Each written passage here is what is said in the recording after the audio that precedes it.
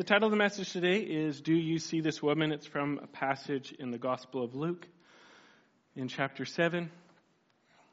Is there a way to get that up there? The slides up there, I'm sorry. I actually failed to print out my notes today, so I do need that, and it's 100% on me. So please forgive me. And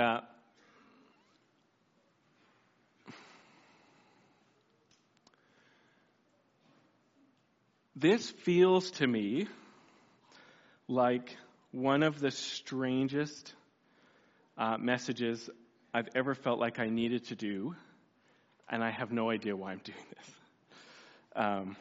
this. It's really awkward. Like, I've done messages, I don't know. I lost count, but it's probably in the 700 zone. After all these years, at least over 500, could be up to 1,000. I don't remember feeling so uncertain why I'm doing this message as today. And so I'll just let you into my world. But I think it has something to do with this. On Monday, Jackie and I had a belated Valentine's Day lunch. One of us was... What happened? Somebody was sick? Everyone was sick? Okay, you weren't feeling great, so. And so we belated our Valentine's Day lunch, and we went out to someplace, and Jackie ordered chicken fingers, which for her is like the best food in the universe. Up there, at least, but up there. And when she ordered the chicken fingers, this smile came across her face. That was just like the purest, joyful anticipation, happiness, with just a touch of like that Jackie sass that's in there sometimes. And we've been married 21 years-ish. I'm a guy. I don't do numbers. I'm so sorry. I spend more money on the presents because I don't know why I'm buying them half the time. So that's how I try to even it out.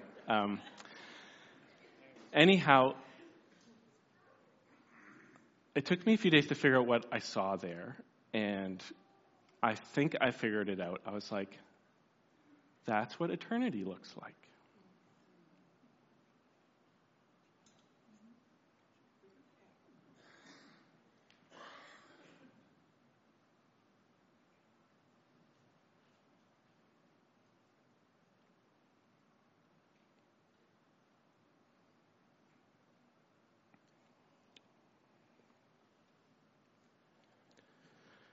So don't know what up here, but I want to talk about a time when Jesus stopped to try to get someone to see the woman that was right in front of him, as she really is.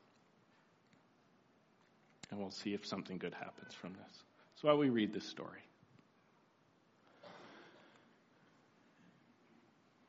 One of the Pharisees asked him, that's Jesus, to eat with him, which is a big deal.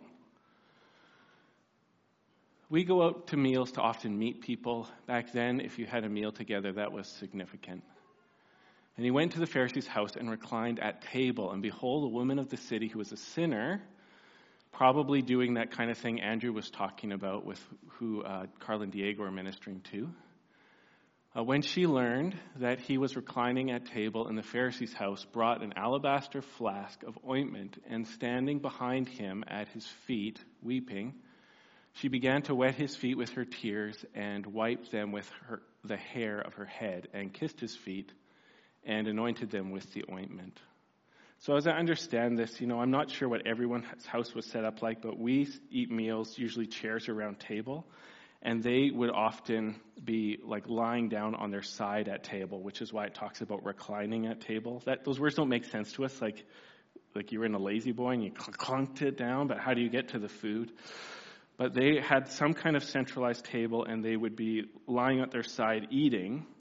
And I think that helps explain how someone could kind of sneak up behind you and be weeping on your feet, because she's not getting under a chair to do this. He's probably lying on his side, and she's kind of approached from an angle to start doing this. Now, when the Pharisee who had invited him saw this, he said to himself, if this man were a prophet, he would have known who and what sort of woman this is who is touching him, for she's a sinner. And Jesus answering said to him, it's not safe to think around Jesus. This is encouragement to pray. You might as well say it out loud because he knows. And Jesus answering said to him, Simon, I have something to say to you. And he answered, say it, teacher. And a certain moneylender who had two debtors, everybody who had a variable rate mortgage, this is a very heavy feeling message for you right now. A certain moneylender had two debtors. One owed 500 denarii and the other 50. When they could not pay, he canceled the debt of both. Now, which of them would love him more? And Simon answered, the one, I suppose, for whom he canceled the larger debt. And he said to him, you have judged rightly. It's dangerous to get things right around Jesus. Because when you prove that you're smart enough to understand, it proves that the reason you don't understand has to do with your heart and not your head. Then turning towards the woman, he said to Simon, do you see this woman? The answer is obviously not, right? I entered your house, you gave me no water for my feet, but she has wet my feet with her tears and wiped them with her hair. You gave me no kiss, but from the time I came in, she had not ceased to kiss my feet. You did not anoint my head with oil, but she has anointed my feet with ointment. Therefore I tell you that her sins, which are many, are forgiven, for she loved much. But he who is forgiven little loves little. And he said to her, your sins are forgiven. Then those who were at table with him began to say amongst themselves, who is this who even forgives sins? And he said to the woman, your faith has saved you. Go in peace.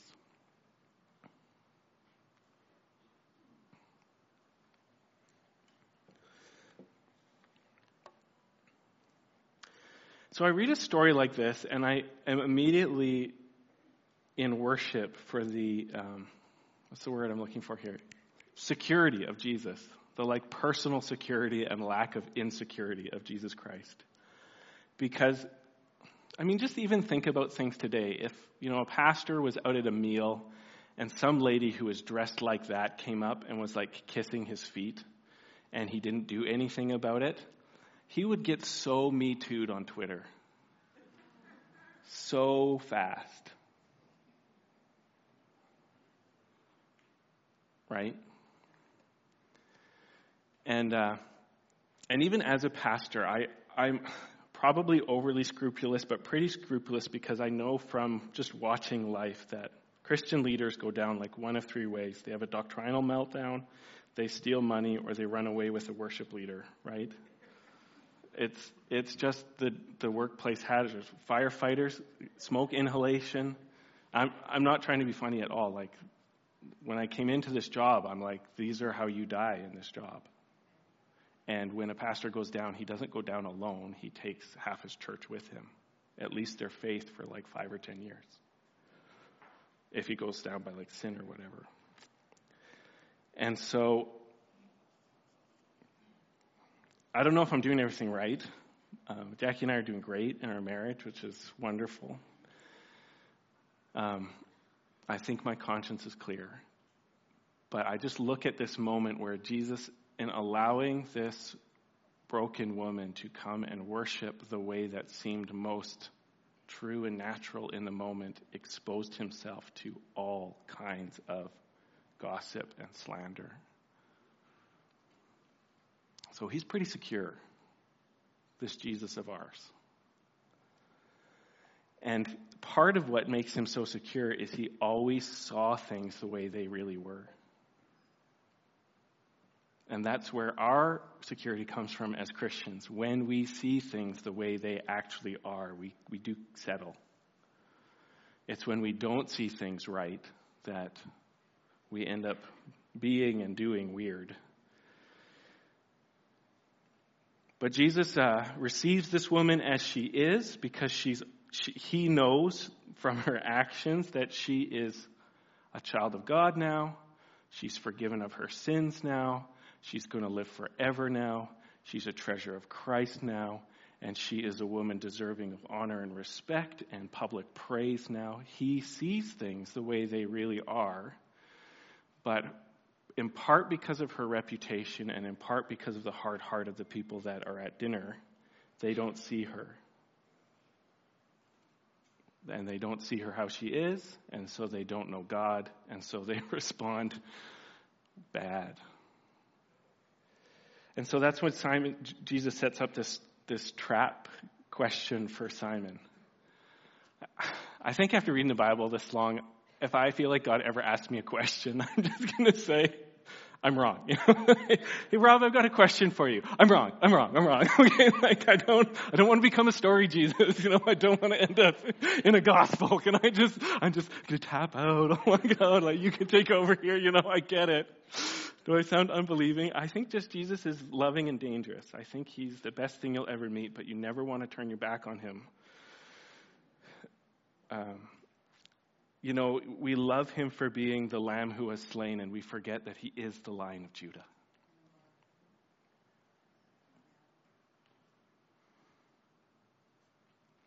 Amen. And you don't want him not a lion, because someday you're going to need the lion. And in the Church of Jesus in North America, we need the lion. Today. He sets up this trap for Simon and asks him a question.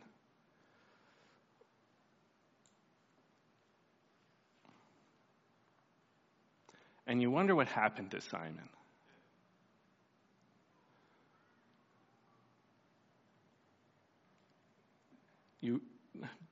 I wonder what happened to Simon.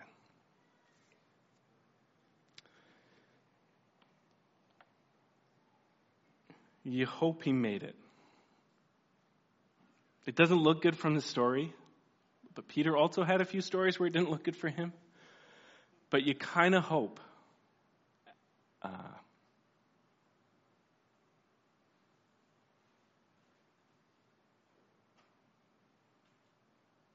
that he responded to the word of God eventually with humility and repented.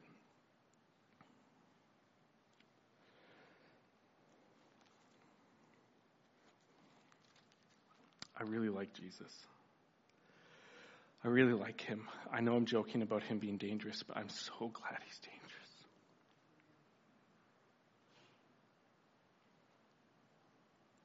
I'm so glad he's good and strong, and troublesome, sometimes inflexible.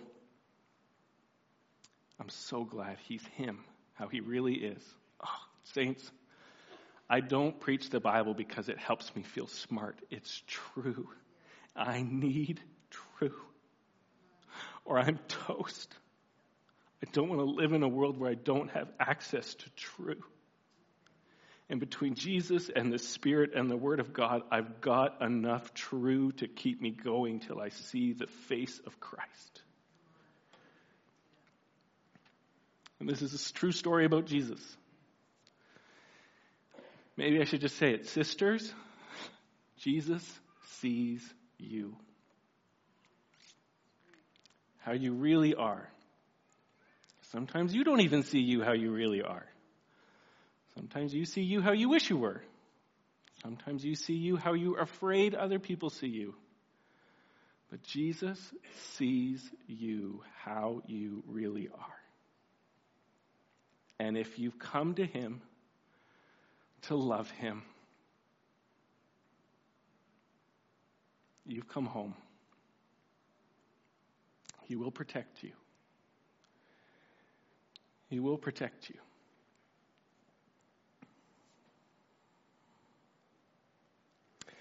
There's one of the commands of the Sermon on the Mount, and we're working through the Sermon on the Mount in this Proverbs group we started a few months ago, and now we're adding flavors to Proverbs. So Proverbs started off as a cheese pizza, and now when we do Proverbs, we're adding different flavor spices on top of it. Last month we worked through, I don't even remember. What did we do last month? James in 1 Peter, thank you, sir. Somebody was paying attention. This month we're doing the Sermon on the Mount, and there's that one saying, do you remember where Jesus said, you think you've avoided committing adultery because you've never touched another woman, but I say that if you even think about her like that, you've already committed adultery in your heart, so why don't you cut off your hand if it causes you to sin? And these kinds of commands can be so terrifying for people because we all know our heart is the place where we see the junk. But I love it that Jesus said that, because the first thing you learn about Jesus is that this is what he's like. He never thinks a thought that uses anybody. He never thinks a thought that degrades anybody. He never thinks a thought that is unholy towards anybody. And he's just saying, come on, guys. This way to eternal life. Be like me. I never think a thought that dishonors unrightly anybody. And I love you. I love Jesus because he has the mind I always want to have. That always sees things as they are in a way that brings out the best in others, if they believe. I want that heart. And you want that heart, whether you know it or not. So don't be afraid of commands like that. Praise him. Thank him that he's not telling you to do worse because he thinks that he's worse or you can't change. He's wonderful.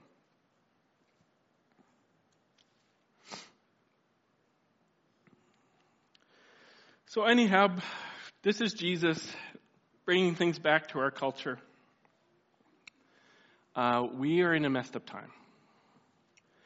And, relations between men and women have always been quite broken. The first casualty of the fall, where men and women united together to reject the word of God and ate the fruit, the first casualty of the fall was easy or pain-free unity between man and woman. And that brokenness persists and expresses itself in a ton of different ways. And in my humble opinion, I think it's gotten particularly bad in our days, in our cultures, so the Western world.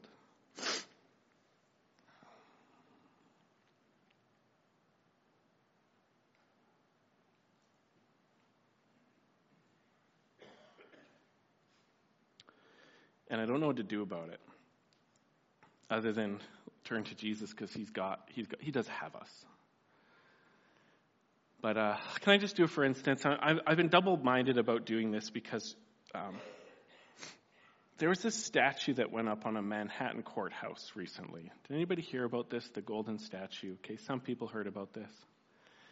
So the story, as I understand it, was that there's this one courthouse in Manhattan, which is in New York, and New York is still the most influential city in the world, whether we like it or not. And this courthouse had all these figures who are historical figures for being lawmakers throughout history. So Moses was on there, probably, I think some Greek guy. They had a statue of Muhammad up there. And this was before they realized that Muslims don't actually like statues of their holy people. They really don't like it. And so they took it down. And so they had this empty spot for some time. And more recently, they put a statue there. And the artist who made it wanted to commemorate the life and philosophy of Ruth Bader Ginsburg, who was one of the most ardent feminists and abortion supporters that had sat on the Supreme Court. And I thought about showing the picture, but I don't want to show the picture because it's an idol, and we're actually not supposed to be showing idols and bringing idols into the worship of God's zone. But just a short description of it. It's somewhat female in appearance, except that the body is naked. But it's weird because even though it's naked, the apparatus of the female body that would be associated with being female isn't there. So this statue could not conceive, bear, or feed children, anatomically speaking. The arms and legs are not human arms and legs that would symbolize human actions with the world, but are actually dissected into serpentine, twisted forms that actually look snake-like. So that this appendages that would interact with and show strength are not human, but look snake-like. And on top of her head, whatever pronoun you might want to use, or its head, is male goat-like. The hair has been twisted into goat horns, which you don't totally know what to do with, except that in Western culture, people with goat horns are usually associated with some kind of satanic worship, but at the very least, a male goat is like considered symbolically an uber masculine beast, which is the kind where you have like one goat that has a whole herd of females that it impregnates and is super aggressive. So you have this weird statue where obviously feminine forms are removed, obviously human appendages are replaced, and a female form is crowned with hypermasculinity.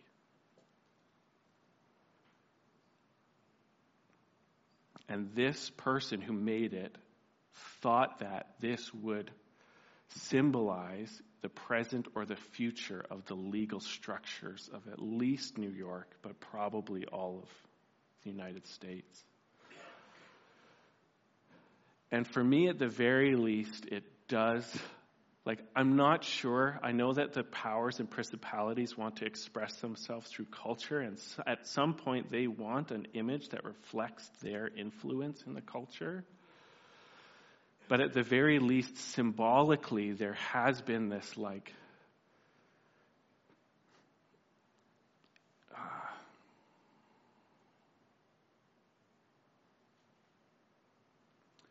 what would you even say?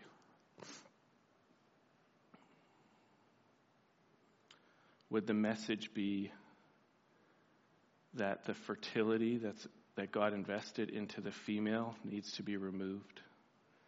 That the aggressiveness that's associated with broken masculinity needs to be crowned? And that this together would fix the world, because that's what law does. Law is meant to come in when something's broken and bring righteousness and fix things. Is that the message?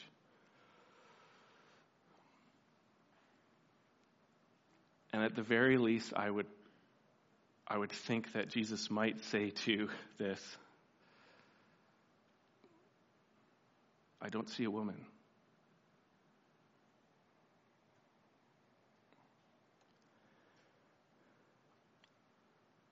Maybe. I don't want to put words in Jesus' mouth.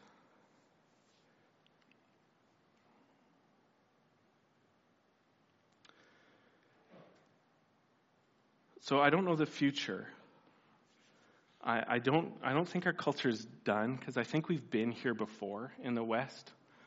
I think we were here at the end of the Age of Enlightenment, right before during the French Revolution, where there's this time of throwing off restraints and throwing off definitions and deciding that the ability to do what you want without commitment is freedom. We've been there, and it was a bit of a catastrophe and led to the mass killings of the French Revolution and then World War through the Napoleonic Wars. I think we were here a little bit before World War I and II as well. There seems to be this cycle of progress leading to prosperity, prosperity leading to pride, pride leading to the tearing down of the things that got you prosperous in the first place, and then all heck breaking loose, with all kinds of people being hurt in all kinds of different ways, and then some event summoning people back to hey, we don't need to live like this. And often a resurgence of faith in Jesus, bringing people back to being who they actually are.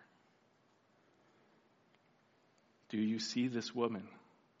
Do you see this man? Jesus sees us and knows us. And I think that there could be a bomb go off somewhere, a nuke or two, or we could all be in these 15-minute cities that people are working on, and it could be the end. I don't know. But I don't believe so. I think there's going to be a resurgence of people going, it's not working. The chemicals aren't working. The technology is not working. I want to be who I was made to be, and the only one who knows it is Jesus. I'm going to get loved by Jesus, defined by Jesus, healed by Jesus.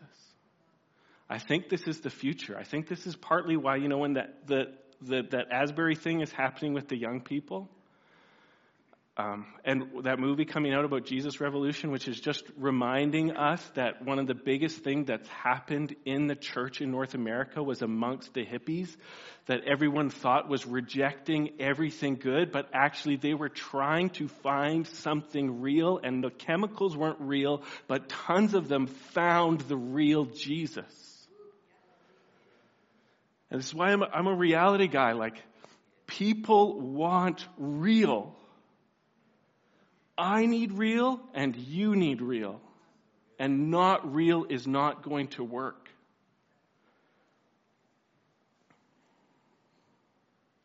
And in this story with Jesus, we found out that this woman who had all the reputation, she was really saved.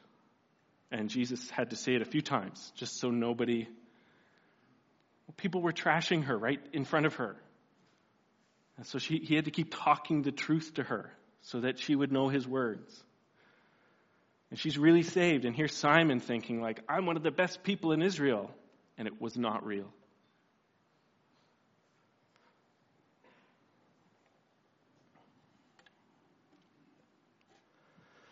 So bringing it back to my wife's smiling face, and I'm not trying to make anything awkward at all.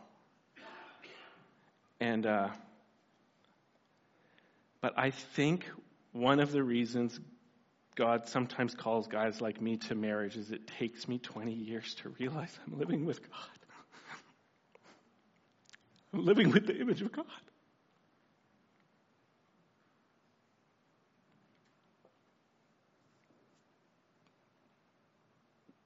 My kids are in the image of God.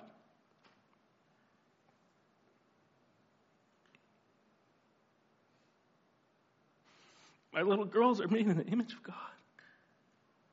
They're so holy just by creation, and even more so by redemption. And Jesus sees them and knows them. And it's my honor and privilege to see them too, as they really are.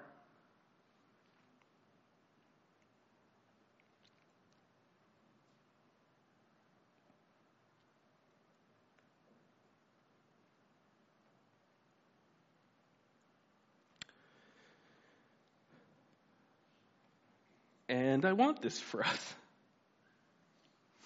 I want all my young brothers to see their sisters and be like, they're made in the image of God, and are worthy of a holiness only God could work through me. Because Jesus already sees them as they are.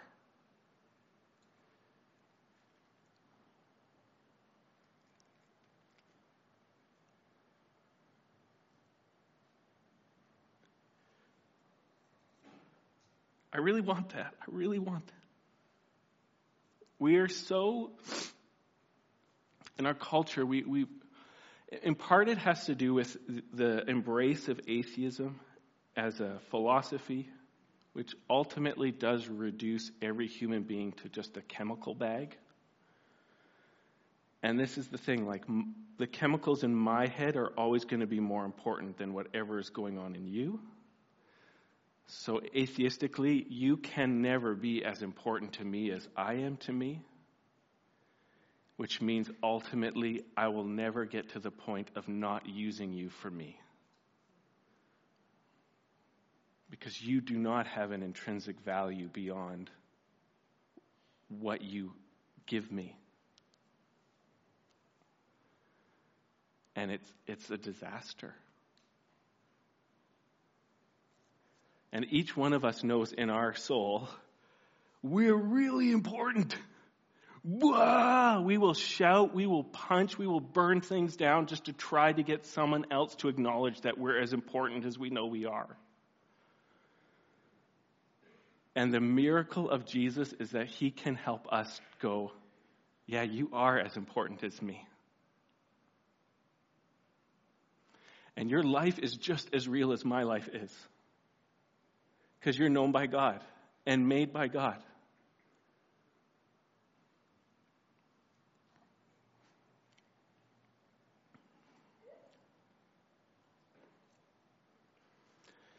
So there's a part of me, and this is a little bit of a joke, there's a part of me where I feel like right now I'm saying yes to 1,000 hours of listening to people talk about themselves.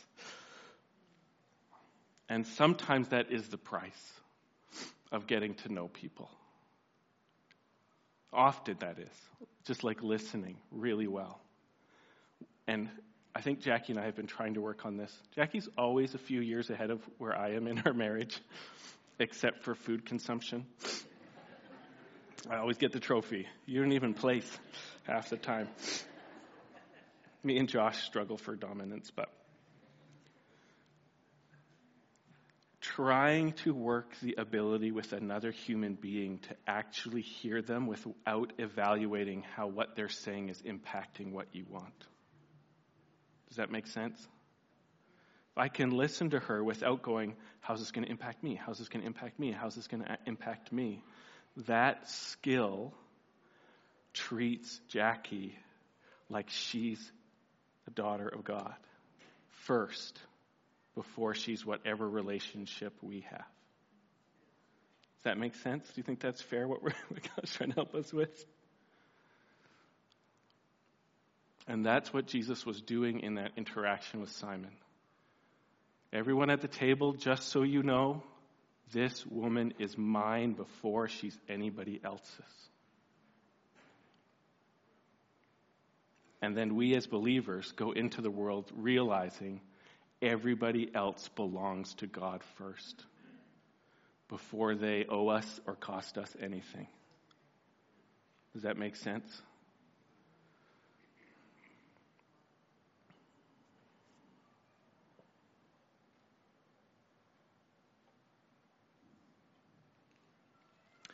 So I don't know where to go from here. It probably means I'm going to end up making up a song on the spot. I know Gath is praying. And I really want to be gentle. It's war out there.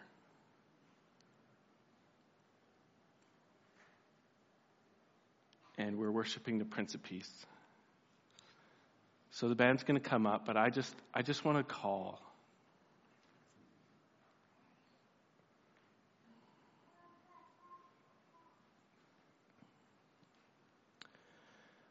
I just want to say what Jesus said. Do you see these women?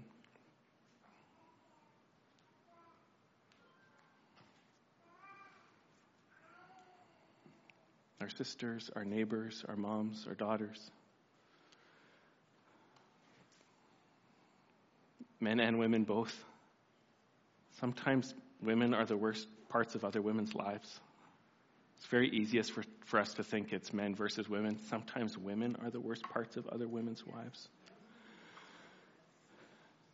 And probably because women are seeing other women through themselves and what they want, and not how they are first belonging to Jesus.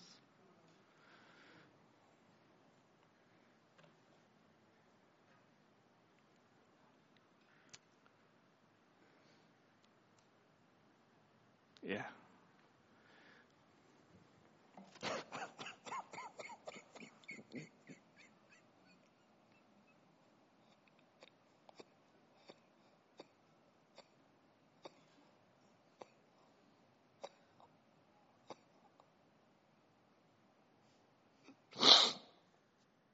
Jesus, can you do everything it takes so we can have a heart like you in this area, please? Amen.